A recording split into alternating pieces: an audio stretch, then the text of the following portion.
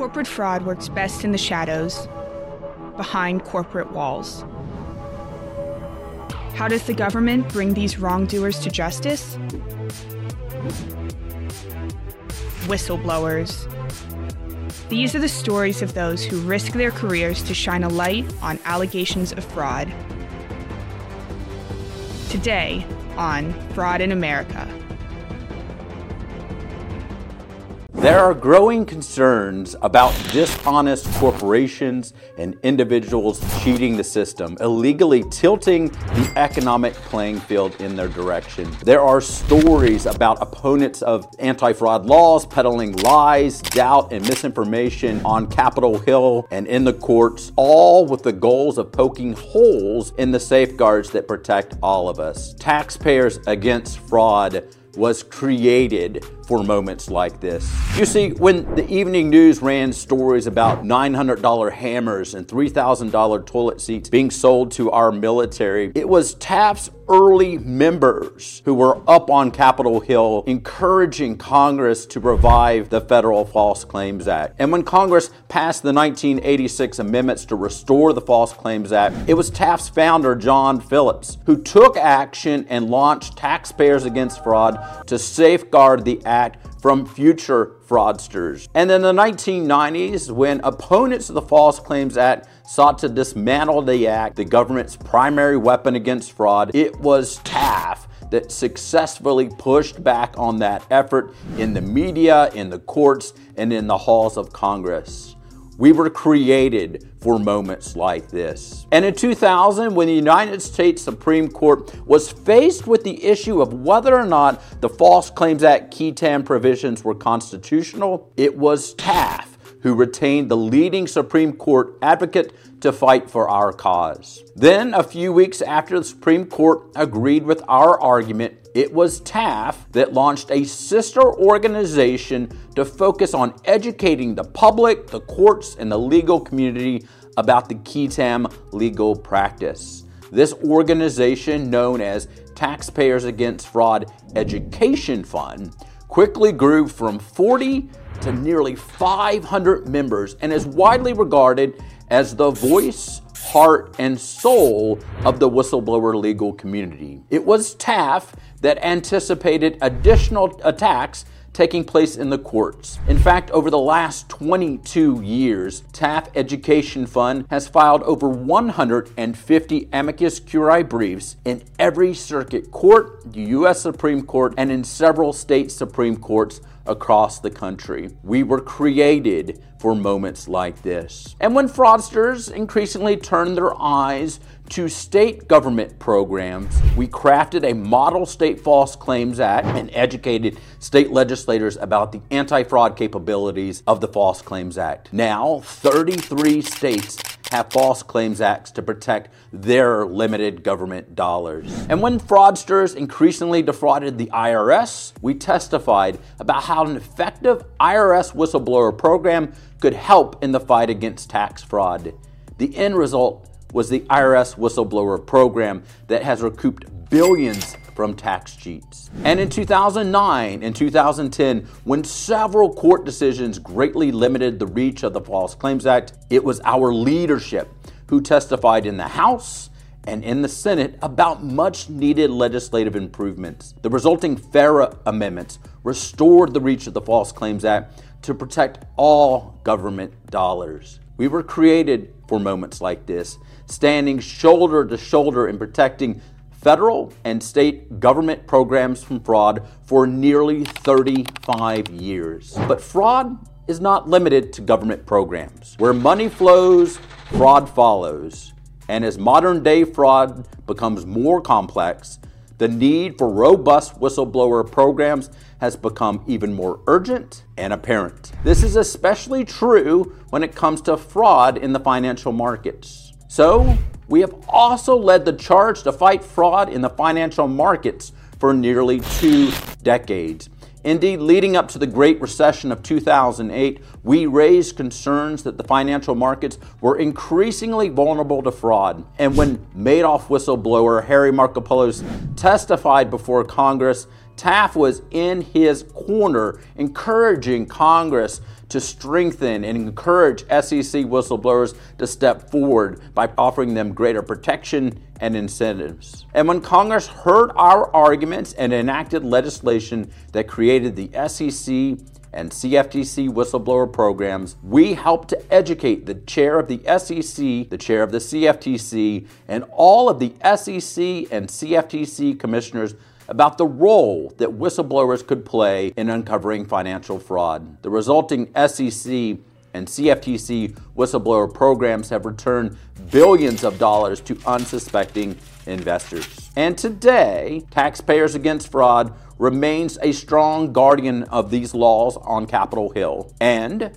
its sister organization, Taxpayers Against Fraud Education Fund, has expanded its mission over the years to fight fraud on the government and financial markets. Indeed, while Taxpayers Against Fraud Education Fund focused initially on the Federal False Claims Act, the Education Fund's expanded mission now includes 33 state false claims acts, the IRS whistleblower program, the SEC whistleblower program, the CFTC whistleblower program, and most recently, FinCEN anti-money laundering whistleblower program, to name a few. So, Taxpayers Against Fraud Education Fund finds itself with a name that no longer fully captures what we truly do. Taxpayers Against Fraud Education Fund as a name served its original purpose of highlighting that we educate the world about fighting fraud that impacts the government. Taxpayers Against Fraud Education Fund, however, doesn't fully capture where we're focusing today and in the future. So it's time to update our name. Our updated name should reflect our collective mission to stand together against fraud. Our updated name should reflect our expanded mission to protect government programs and the financial markets from fraud. Our updated name should represent our diverse group of supporters and members, not just the False Claims Act qui tam attorneys that are members of our organization. Our name should reflect all of us and all that we do. So, Taxpayers Against Fraud Education Fund is updating its name to the Anti-Fraud Coalition. The Anti-Fraud Coalition, or TAF Coalition for short, will continue forward with our current mission, but gone will be the confusion over why we are against Fraud Education Fund, or that we are somehow a standalone inside the Beltway think tank, or that we are somehow solely focused on tax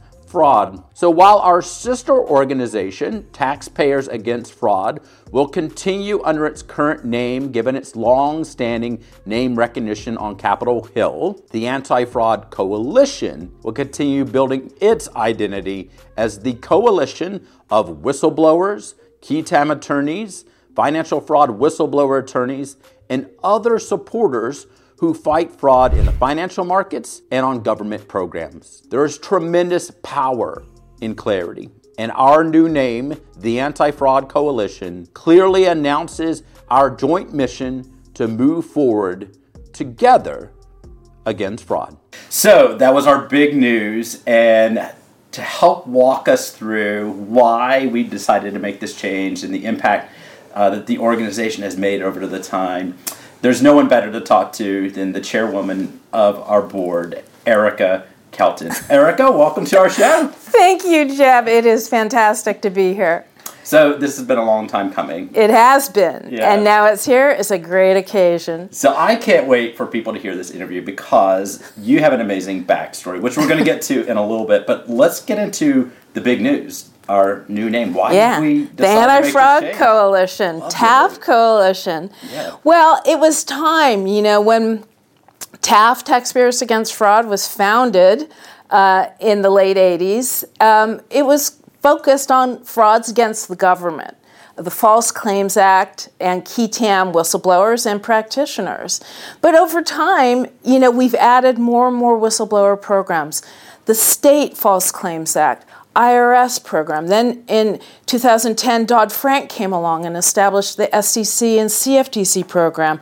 Then motor vehicle safety. Then anti-money laundering. Then kleptocracy. It goes on and on and on. And I anticipate that over the years, there will be more whistleblower programs that come under our umbrella. So Taxpayers Against Fraud, we outgrew it. It didn't fit as well, and we needed a broader umbrella to capture all that we do, to capture the whistleblowers that we represent and that we want to support, to capture the lawyers who are the members, and to appeal to the public generally.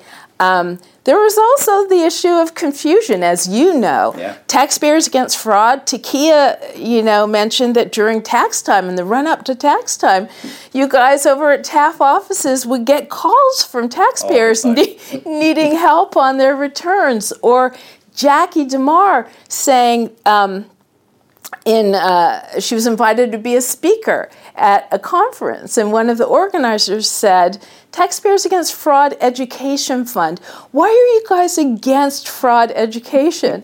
So the Anti-Fraud Coalition, it solves those problems as well, and it also happily retains our acronym, TAF.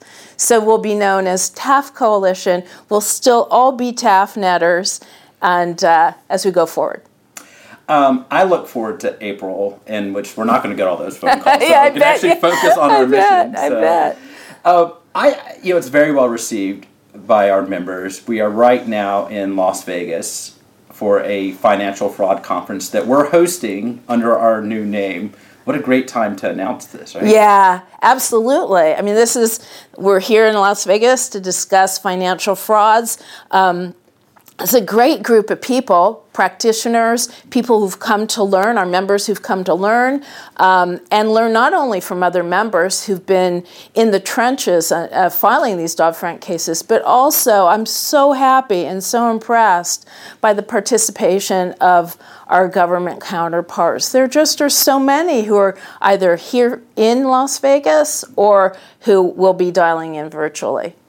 So you mentioned all these new laws that have come online, all these new whistleblower programs. When I was with Taxpayers Against Fraud, the Anti-Fraud Coalition, 10 years ago, there was the False Claims Act and a handful of states. Yeah. And then I came back 10 years later, and it was a different organization. I had to learn all kinds of acronyms. Yeah. Why are all these agencies and states, why are they passing their own whistleblower programs? Why is everybody moving in this direction? Yeah, at least in the United States, that's for sure. Yeah. Because they're successful. I mean, they're time-tested and proven to be incredibly effective tools for fraud enforcement. And not only to reveal and prosecute the frauds, but also to enhance scarce government resources. They're powerful, they're effective. Billions have been collected. Obviously, what is it, 70 billion? Right. Yeah. On the key TAM side of the ledger, and over 10 billion on the SEC CFTC side. Right. So let's take people back a little bit. A lot of our members and our viewers and our listeners understand where we are today. Yeah. But our history goes back almost 4 decades. Yeah. That's not a little bit. It's a lot. Goes way back.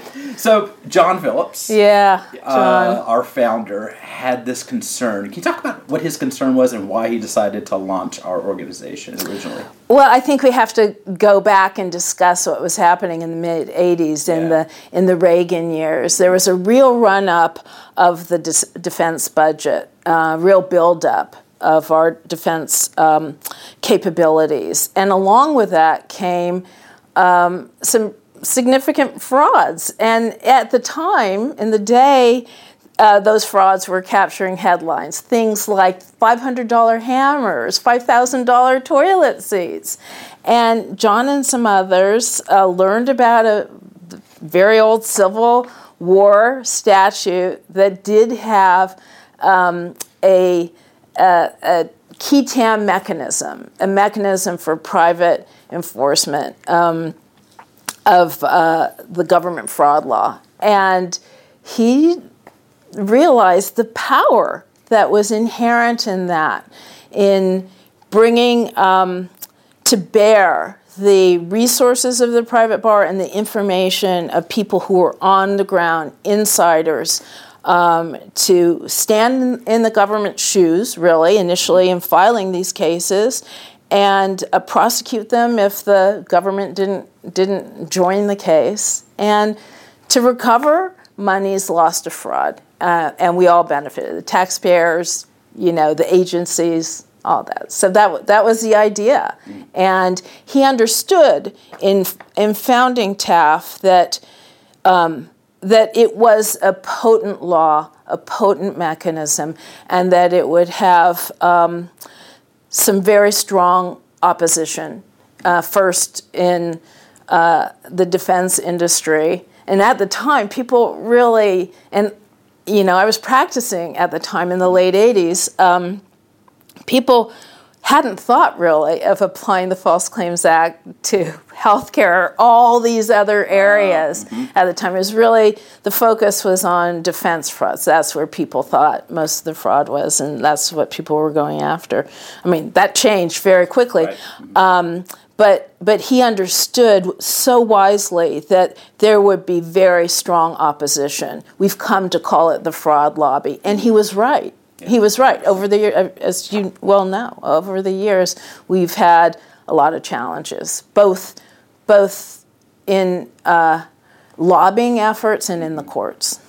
So the organization was, in John's eyes, to be like the guardian of the act. Right? Absolutely. Up on the hill, making sure that the other side's not undermining what's happening. You mentioned healthcare. So in the 90s, lab cases started coming online, and all these other kinds of cases. Can you talk about that kind of shift that happened during that time? Yeah, it was quick. You know, this period where we thought it was going to be primarily defense was really a blink of an eye looking back on it. And it really did begin with the lab cases. I suppose there was one case, an ophthalmologist case that was filed before against Scripps. But yes, it was the lab cases that really broke that open, and then things really accelerated in the healthcare industry. Hospitals, labs, pharma, the rest is history pretty much. Yeah. So it's interesting to look at the numbers today. Healthcare continues to be the lion's share of recoveries. Right, of course, and it makes sense. If you look at the federal budget, the pie chart, healthcare is the biggest piece of that. But you see key TAM cases really in every part, whether it's a big healthcare chunk or a little sliver for library books that are purchased by the State Department for, and the Defense Department for libraries, bases overseas, things like this, or highway paving projects, etc. It is everywhere. So let's talk about Stevens. So in 1999, this concern about the Supreme Court taking up this case, assessing whether or not the key TAM provisions were even constitutional, and TAF's role in trying to make sure the court went the right way with that. Can you talk about the anxiety or the concerns about the act at that time and whether or not the practice could even continue? Well, that was the worry, right? Yeah. We thought there was significant risk there. And I remember, going into John's office, John Phillips' office, and seeing him sitting there really concerned, really worried. I mean, it was all or nothing. If we lost that case, we all would have been wiped out. And as you invest. We work these cases for so long. The pipelines are for so many years, and we invest not only our time, but expenses out of pocket. And there are hungry times, there are good times, but there are many, many years of hungry times. And, that case could have completely obliterated key TAM practice. Mm-hmm. So fortunately, the court went the right way. Yes. Right? So thanks to TAF. Right. So TAF helped secure the leading Supreme Court advocate Ted Olson. At the time, Ted Olson came and argued the case. Now he tends to argue on the other side. Yeah. We'll take it when we can. At that time, he was a great advocate for us, and the court came out and said, all right, the Kelton provisions are constitutional. Yeah, that was something. And then John and the board of TAF said, we need to do a better job educating the public and the courts and the media and all this stuff, and really build up a robust bar that embraces best practices. And Taxpayers Against Fraud Education Fund was founded at that time. Can you talk a little bit about why that was so important, especially coming on the heels of this Supreme Court case? Yeah, well, you do need, John was right. You need to have practitioners who really understand the law, because the fight wasn't just in the Supreme Court, it was on every level of the courts, as we now know so well. And, you want to encourage people also, educate them about the law, encourage them to bring cases, not just healthcare cases, but in every area. So yeah, it was important, and it was brilliant, really, to have the education fund out there.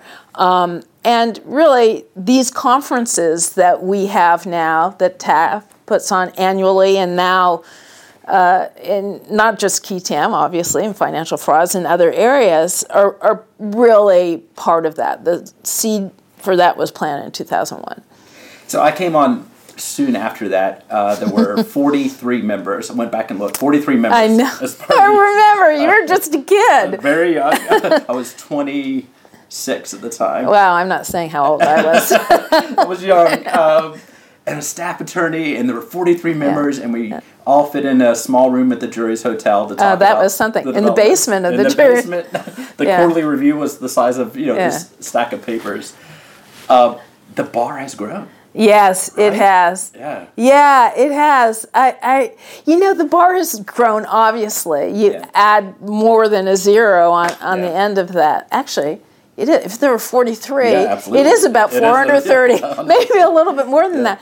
But what I love, one thing, one of the many things I love about TAF is that the spirit of TAF really hasn't changed. Sure. The support of the members, the eagerness to help, the eagerness to gain knowledge and to be open. I've never been in an organization quite like this. And it's really something. That hasn't changed since, when was it, 2001, 2002, that first conference that we had? Yeah. That's so true. Yeah, I was talking to a new member recently, and he just called me out of the blue, and he said, so someone had a settlement and was announced to the list, and then all of their competitors congratulated them on the listserv. Yeah. So is that normal? Yeah, it is normal. In fact, it's unstoppable. I remember a few years ago, actually it's quite a few years ago, it might have been a decade ago, when there was a concern about too many of these congratulatory emails clogging the listserv, and people agreed that we would send congratulations to the individuals without sending them to the entire listserv, and that lasted about a day. There was no way to stop it. There is no way. People are just really warm and want to extend their good wishes when somebody has a success. It's so cool to see. It is so cool. Yeah. It is especially so cool. when it's your case. You're like, oh, please, more.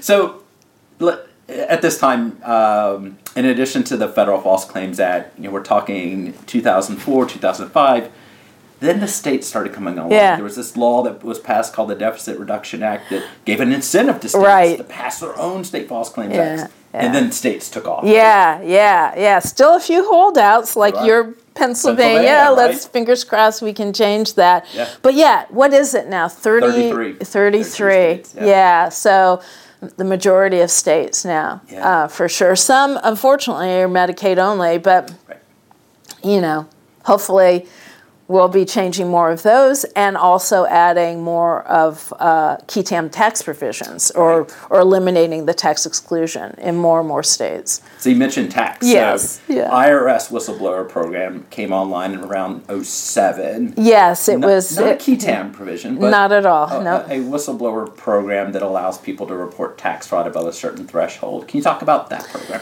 Yeah, well, actually, there had been a so-called bounty program with the IRS that actually is nearly as old as the False Claims Act. It was passed around the Civil War period also.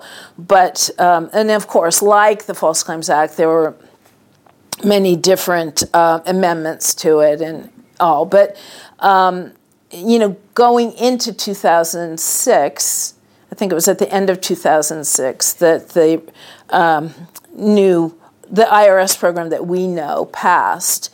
Before that time, awards were discretionary, and there were caps. Initially, I think it was as low as $250,000, and then it went up to $2 million, then to $5 million, and finally, I think the last cap was $10 million. But as we know, when you cap awards and you don't guarantee minimums, you're not really incentivizing as many people as you could. Particularly well-placed people who are well compensated in their jobs are not going to risk their livelihoods or really, in many instances, their personal relationships, as we know, to blow the whistle on a fraud where they would come out where they're taking all the risk and financially they would be worse off. By the time 2006 rolled around, the False Claims Act, with its mandatory minimums, non-discretionary awards, had a track record that we could point to, and Senator Grassley saw the wisdom of it, and the rest is history. In 2006, we got those changes to the program, and it did encourage people to file. Now, there have been problems over the years with the IRS program. There's a very slow pace of awards. Communication is a problem. One thing about the qui tam mechanism that the IRS program did not have is that the qui tam mechanism helps keep cases from languishing. There's transparency to the courts, as well as the ability for individuals to take over and litigate the claims. With the IRS, there's none of that.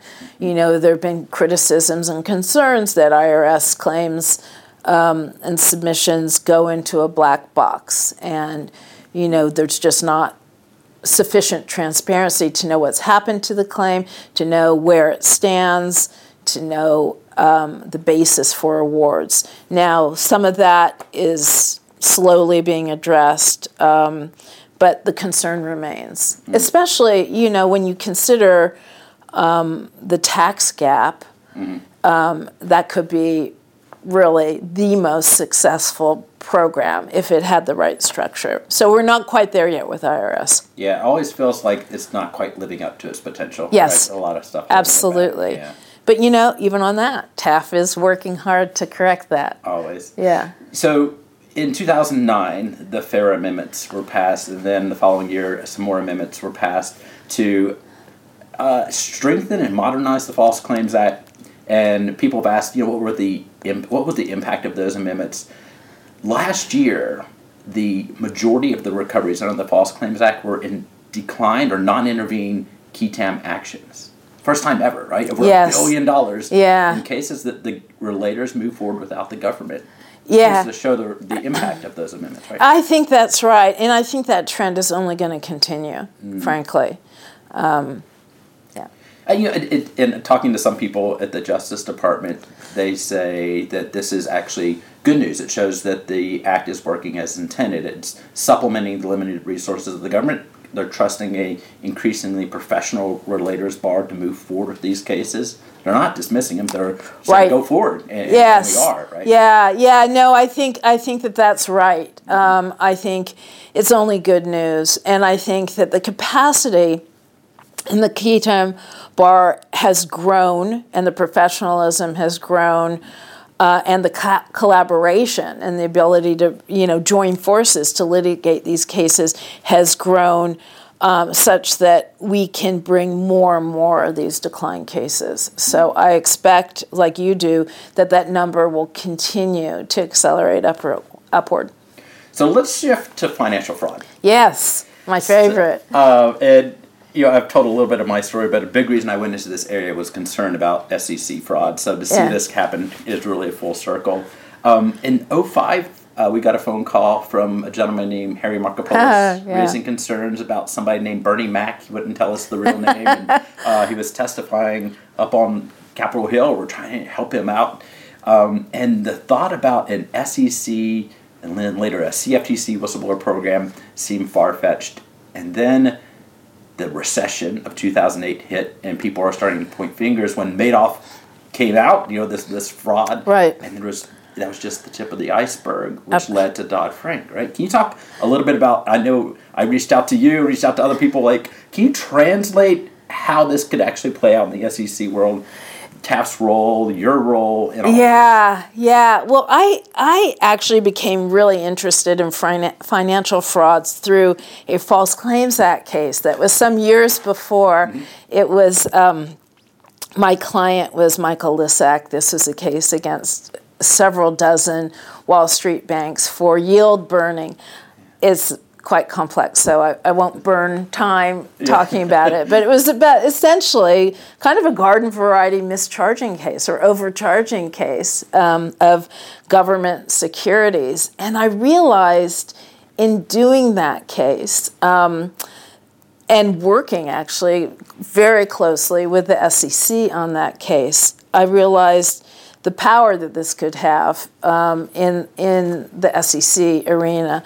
At my firm, we were talking about how we might be able to apply a key TAM approach to the securities world. And we didn't succeed in convincing people, but Madoff and Harry's story were a turning point. And part of the reason, of course, is that there were about a half dozen whistleblowers. Harry is was the one who kept going back to the SEC. But there were others also. And when that came out, that the SEC had ignored them, disregarded them, or even worse in Harry's case, when he finally started getting traction with him, but he raised the question about whether he might be able to get an award, and it shut the conversation down.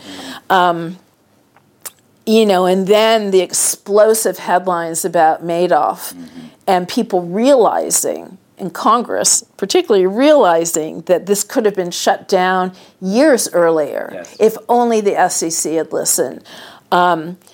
Mary Shapiro, who was chair of the SEC at the time, recognized that I think that the SEC had made a mistake and actually herself asked to have a whistleblower program. And that was kind of the start of having the SEC, CFTC whistleblower programs incorporated into the Dodd-Frank Act. So, in talking to a lot of people, we're coming up on, I think, our 50th show soon. Wow. Congratulations, it's been a Jeb. lot of fun. Yeah.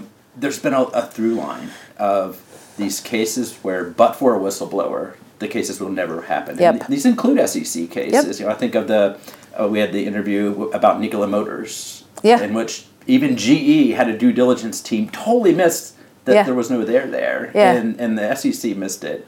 But for a whistleblower, and there's multiple cases like that where the whistleblower is the one exposing the fraud, and then nobody else would know but for the whistleblower. Or nobody else would want to know. They're turning away. Yes. But that's absolutely true. It goes back to the force of these programs where, the status quo would just be that the fraud would continue. But for somebody who stands up, who has the courage to stand up and speak out against it, it's pretty amazing.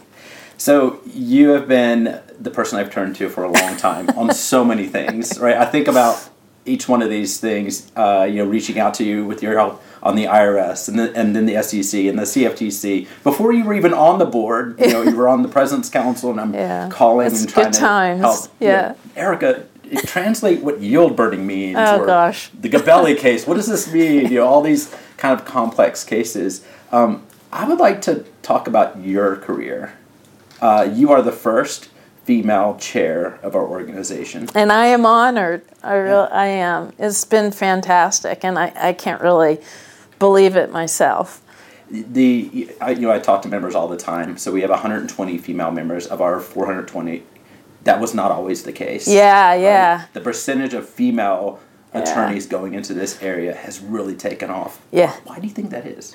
I think, that's a really good question. I think, first of all, there are more and more women coming out of law schools, True. Right? Mm-hmm.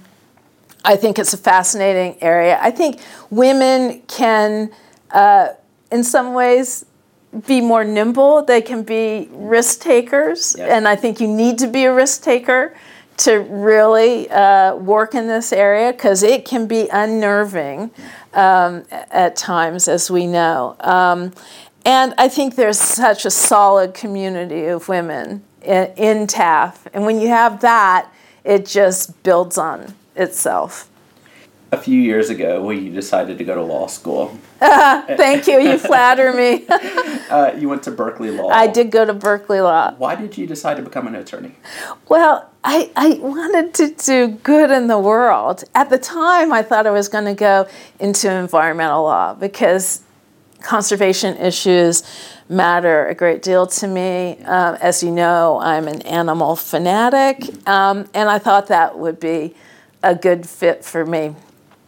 That didn't happen, obviously. But the timing of my law school career and the fact that I went to Berkeley Law was incredibly fortunate, because I graduated right after the False Claims Act amendments were passed and enacted. And John Phillips had gone to Berkeley Law. And my mentor at my first law firm was very good friends with John. They were on law review together.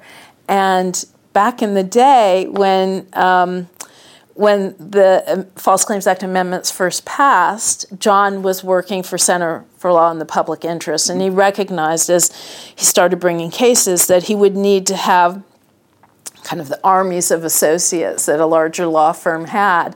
And so he turned to his old friend, who happened to be my mentor at my firm, my previous firm, and that individual, his name is Bob Montgomery, really took a risk and advocated for us, that firm, it was Paul Weiss, Rifkin, Wharton, and Garrison, to represent whistleblowers on a contingency fee basis. Wow. Yeah, I mean, Paul Weiss had a great reputation doing pro bono work, but he'd never taken a contingency fee case before.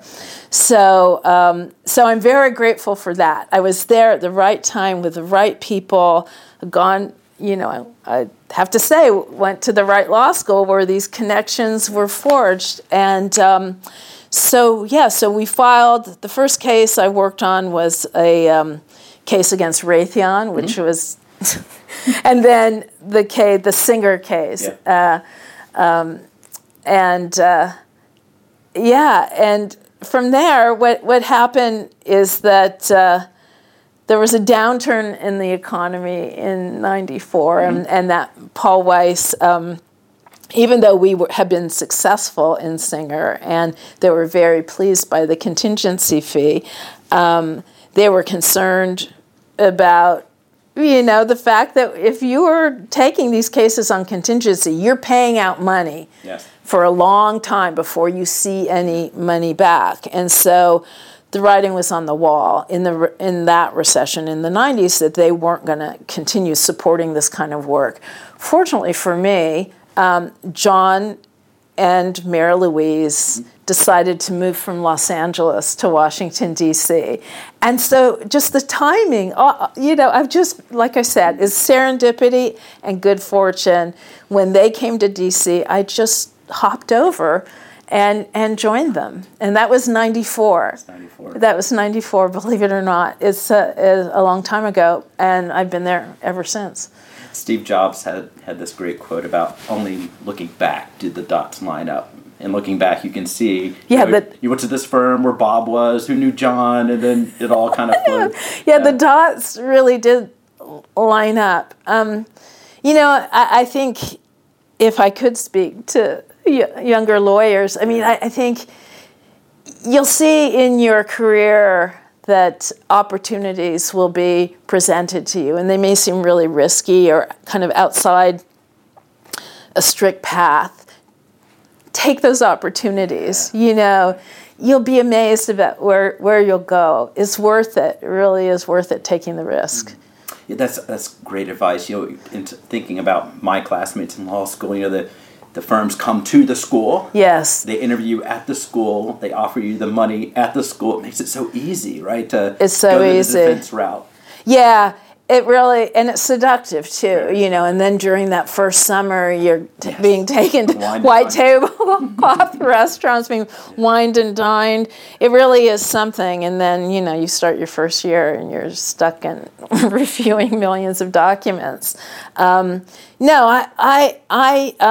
feel like I've had a charmed life, a charmed career. I'm close to many of my classmates from Berkeley, and many of those who are in big law wish they'd gone a different route. They're not particularly happy with their careers. So, I would encourage anybody at any point in their career to, reevaluate, really think about what will make you happy in your practice, and then go for it. So we're really good friends. I know a lot about you. One of the things I always admire about you is your willingness to travel across the country by car. Why do you do that? Well, first of all, I love driving across country. Yeah. I think, growing up on the West Coast, living half the year on the East Coast, and actually many years full-time on the East Coast, you can kind of get the coastal mentality and think those are the only places to live, and that's where the beauty is, and that's where, what's happening is. You drive across country, and you just see the beauty of every place. People disparage Nebraska or Iowa as flat. First of all, they're not flat. And the people are wonderful. If you get off the interstate, I happened to recently, my last trip, get off Highway 80 and spend a day in Lincoln, Nebraska. Wow. Have you ever been there? I have, home of the University of Nebraska. Yes. Yes, I have been there. You have been there. Yep. Well, first of all, if you're on Highway 80, you have no idea that there's this beautiful city there with one of the most incredible botanical gardens in the country. It was built during the Depression. It was WPA project, and it was built in the site of the old city dump. And I think they call it the Sunken Garden, and it is spectacular. Wow. Yeah. So you see all these things, and not only the physical, natural beauty, but just, the beauty of the place. I try to stay in touch with that. I try to, not cling too closely to the coastal mindset. I try on a regular basis to read the op-ed section of papers in Idaho, in Iowa, Texas. So just to stay in touch. As someone who grew up in a flyover state, right, in a very rural part of Kentucky, I really appreciate the connection that you have with people that you don't realize that they go through the same struggles. They have the same concerns about their retirement, right? Yes, so absolutely. What we do certainly touches on every aspect of every person in this country, including people in Lincoln, Nebraska. No doubt about it. No doubt about it. And that's, in really pretty much every case, in the farmer cases that I did, the way that patients were really used for money. It's just, you look at these companies who could do so much good and who do a lot of good, but then just exploit individuals and institutions just for profits. So a lot of your focus in reading your biography and studying up for today is beyond the U.S. borders. Yes. You're spending a lot of time talking to other countries, encouraging them to pass laws, and you've had a number of international clients, whistleblowers, who are bringing cases involving SEC fraud, for example. Why do people from across the globe, why are they so important in covering fraud that's happening in the United States and that's happening in other parts of the world? Yeah, it is amazing, actually, and it shows the global reach of whistleblower laws and the power, again, of the incentives. The reason why it's important, particularly in financial frauds, is that the markets are global. There's no doubt about it. And moreover, as we'll learn more tomorrow during the FCPA panel, or on Thursday rather, in the FCPA panel, there's a lot, foreign corrupt practices are by their very nature international. And the SEC whistleblower program covers a lot of those practices. So, it's, I think that we're seeing more interest by foreign countries, non-U.S., outside the U.S., countries outside of the U.S. in adopting whistleblower laws, but it's more in terms of protecting whistleblowers from retaliation. Now, that's obviously very important. It's critical. It's, anti-retaliation provisions are in each of the statutes that we work under. But there is a real reluctance overseas in most countries, to adopt financial incentives. And I spent a lot of time in the UK speaking with policymakers in various agencies, be it the Financial Conduct Authority, Home Office, Treasury, and they were very interested in the mechanism. They're extremely interested in how KETAM enhances government resources. But this idea of rewarding people for what policymakers often see as the moral obligation of its citizens is just a sticking point. And what's amazing to me, really, is how blind they are to the fact that their own citizens are flocking to the programs in the U.S. because they offer financial incentives, And so they're really out of touch, out of step, I think, with the mindset of their citizenry. I've had many international clients who've said that they would not report to their home regulators because of the lack of protections in many instances and a reward, because the risks were so great. And that's really, it's a shame, because from what I've seen, oftentimes the misconduct overseas is even worse. Yes. Yes. It's a little bit of a Wild West, except in the East. The ultimate irony, of course, is that the UK, Britain, we got the whole idea of the KETAM from them. I know. And somehow they've turned their back on what I know. no sense, It makes no sense. I do think that over time it will shift. And I think the first is this shift towards protecting whistleblowers in the workplace. Right. But I think there's still the possibility of getting financial incentives in at least some countries. So when you came on board as chair, you identified specific priorities, and as a staff, we use those as our guidepost on what projects to move forward with. You wanted to build out a wing of our organization devoted to financial fraud. Yeah. We now have over 100 members who do just that, right? They're here attending this conference focused on financial fraud, something you came up with about a year ago. I can't tell you how happy I am. Well, it was apparent to me that this was a growth area, and that we could do more as an organization to develop that practice. I mean, at our conferences, we had, for many years, we had panels that focused on financial fraud. But it feels so good to have a defined community with its own listserv, with now this first conference, the first of what I hope are a series of annual conferences for many, many years. So the name, the Anti-Fraud Coalition, with its more encompassing feel to it.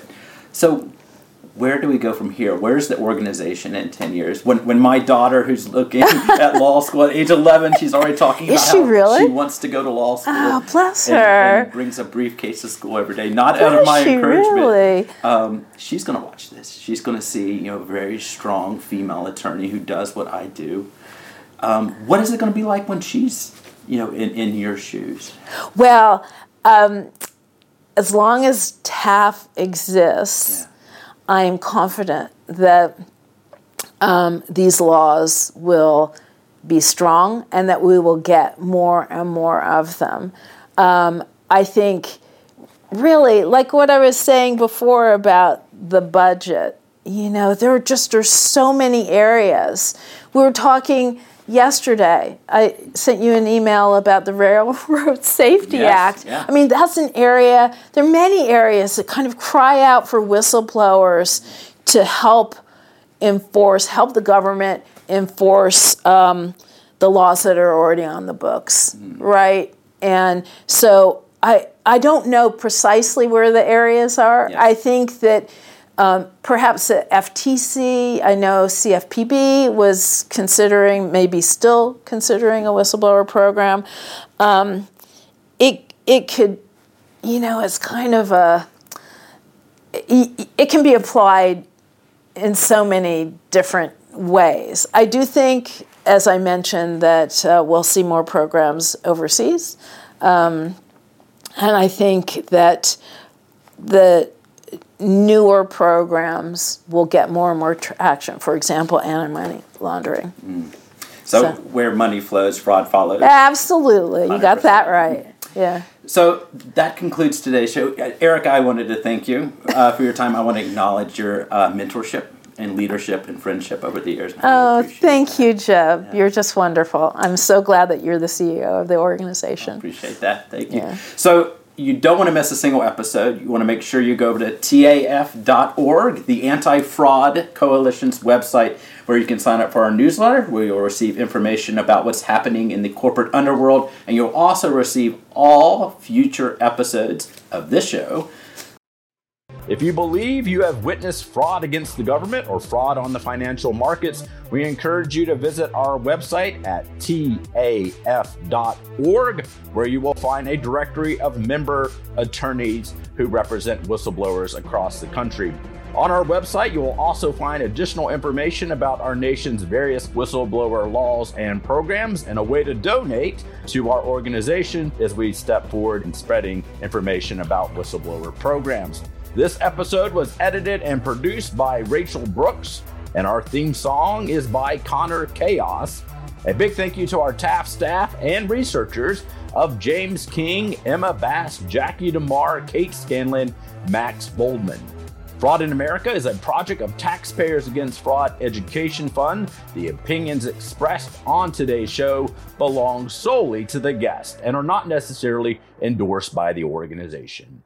Thank you for joining us on today's episode of Fraud in America.